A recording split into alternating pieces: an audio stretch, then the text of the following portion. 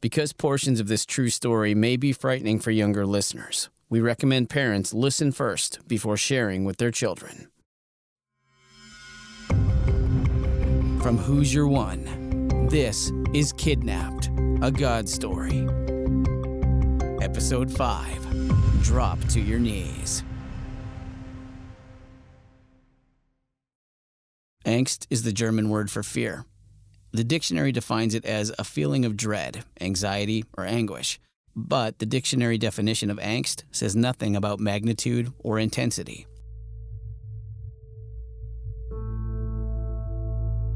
Nevertheless, there is angst, and then there is 13-year-old Chris Carrier angst. Being kidnapped, stabbed, shot, left to die in the Everglades. I guess it goes with the territory. 3 years after the events of Christmas 1974, Chris Carrier was spending almost every night inside a sleeping bag on the floor beneath his parents' bed.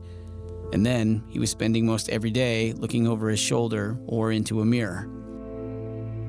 Such was the angst of Chris Carrier in the year 1977. There was obviously for those 3 years a deep-seated sense of insecurity and fear, because any middle-aged, gray-haired man just shy of 6 foot and an average build would get my heart rate going. And unfortunately, while I was a little bit older, the mug in the mirror that I'm seeing still is a kid with scars.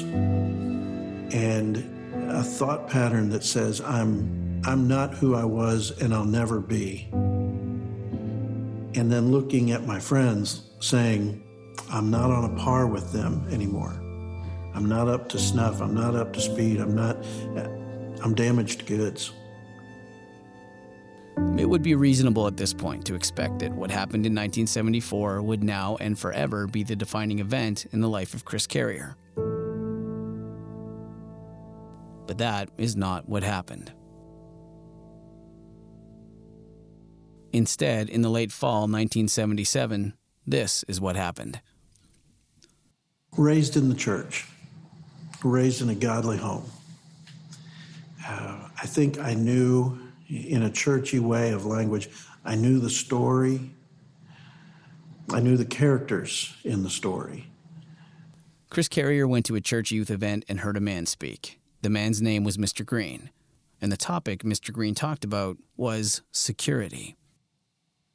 I don't know exactly what the trigger was, but something hooked me to say, here's where you're going to find a hope that allows you to sleep at night and not be overwhelmed with worry or anxiety or just flat out the fear of somebody coming through a window or kicking in a door.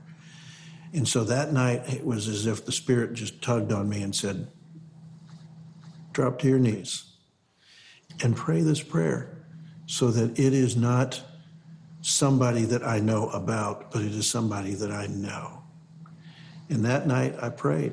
I said, here is my security. I couldn't find it in good officers of the law. I couldn't find it in loving parents that reassured me of their love and support.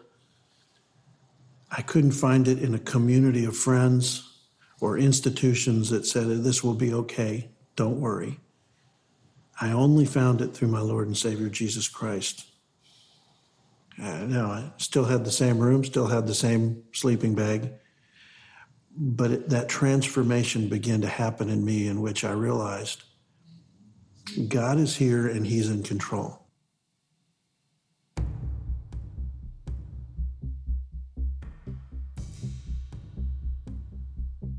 The name Chris Carrier was not well known in 1977 like it was in 1974, and Chris Carrier, the teenager, wanted to keep it that way. So when he decided to give his life to Jesus, he also decided he would tell no one what had happened to him 3 years earlier. But as it turns out, that was a secret too hard to keep. A good friend who was 2 years older than me, Jonathan, He's one of those guys that could just put his finger in your chest and you said, "Yes, sir." Jonathan knew Chris's story, and one night in 1978, he dragged Chris into a room full of kids and gave him a command. Jonathan looked at me and said, "Tell your story." And that moment, clearly not where I wanted to be, not what I expected, and I'm sure I stumbled and fumbled through it, but shared exactly what I had seen in just the scary parts, the real parts, and the miraculous parts to say, I don't know why, but here's what happened. The next day, Jonathan dragged Chris into another room filled with more kids. And then, again and again, day after day and night after night, Chris Carrier began telling people what had happened to him. And as a result, I began to realize that the more I shared it, the more I realized the handiwork of God, the more I realized I don't think there's any statistical odds for me being alive. You know, praise God that for 6 days over the week of Christmas, the temperature just happened to be probably in the mid-60s. That alligators that could have didn't pick up on the scent of blood, didn't come feast on a little kid. So God's providential hand right over me saying, "No, you can't touch him." And he's going to be here for 6 days until I say it's time enough. And I think the more that I did in terms of sharing that story, it became less of my story and more of a testimony to what he has done.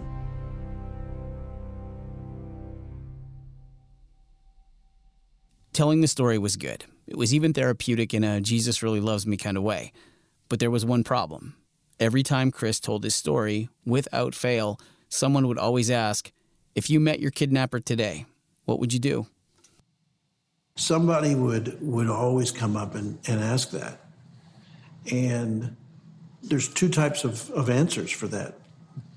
Clearly the one was, I would forgive him because that's what Christ would do. A good Sunday school answer. And the other, which was, I don't have a clue because I have no idea how my heart or my mind are going to play games on me.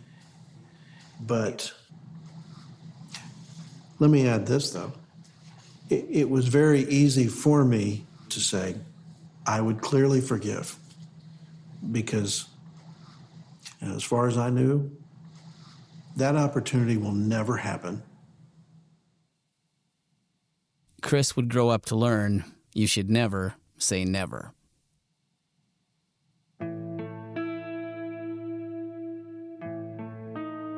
From this point forward, Chris Carrier would live an exceptionally ordinary life. He went to college and went to grad school. He got married and he had kids. Whenever anyone asked, he'd tell them the story of what happened in 1974. Doing so became easier once he reached the age where he could begin his story with the words, "a long time ago."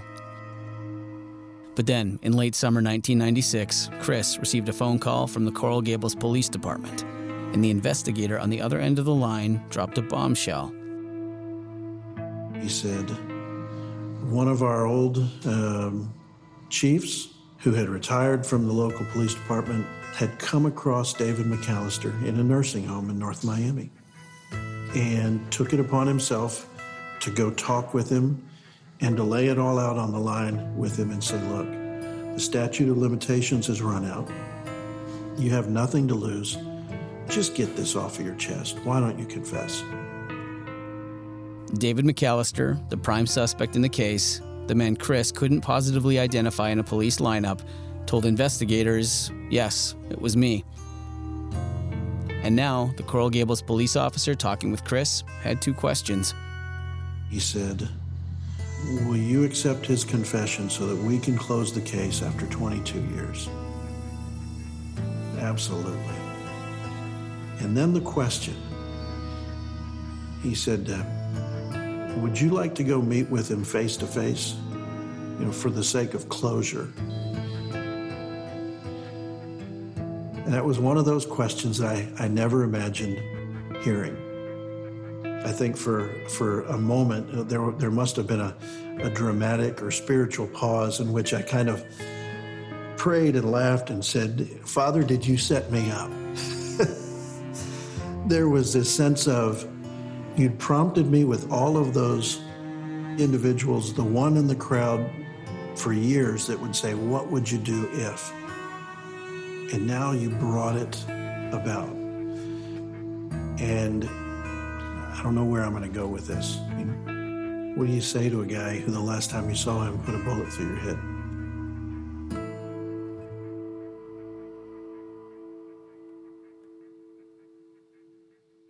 Coming up on the next episode of Kidnapped, A God Story.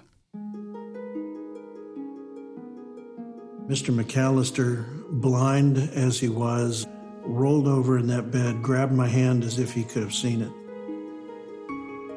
And through the tears and the difficulty, said, "I'm sorry." 22 years after David McAllister and Chris Carrier first met, they meet again. I said, "Mr. McAllister, I want you to know there's nothing between you and me except our newfound friendship." But for Chris, one short visit and one apology would not be enough. That was a Wednesday night. On that Sunday morning, I remember rolling over and telling my wife, "Honey, I gotta go. I have to go see Mr. McAllister." There was one thing Chris Carrier still had to say to David McAllister. That's on the next episode of Kidnapped, A God Story. Episode 6 of Kidnapped, A God Story drops in 2 days. But if you don't want to wait, you can listen to all the episodes now and check out photos, videos, and other bonus material at who'syourone.com/kidnapped.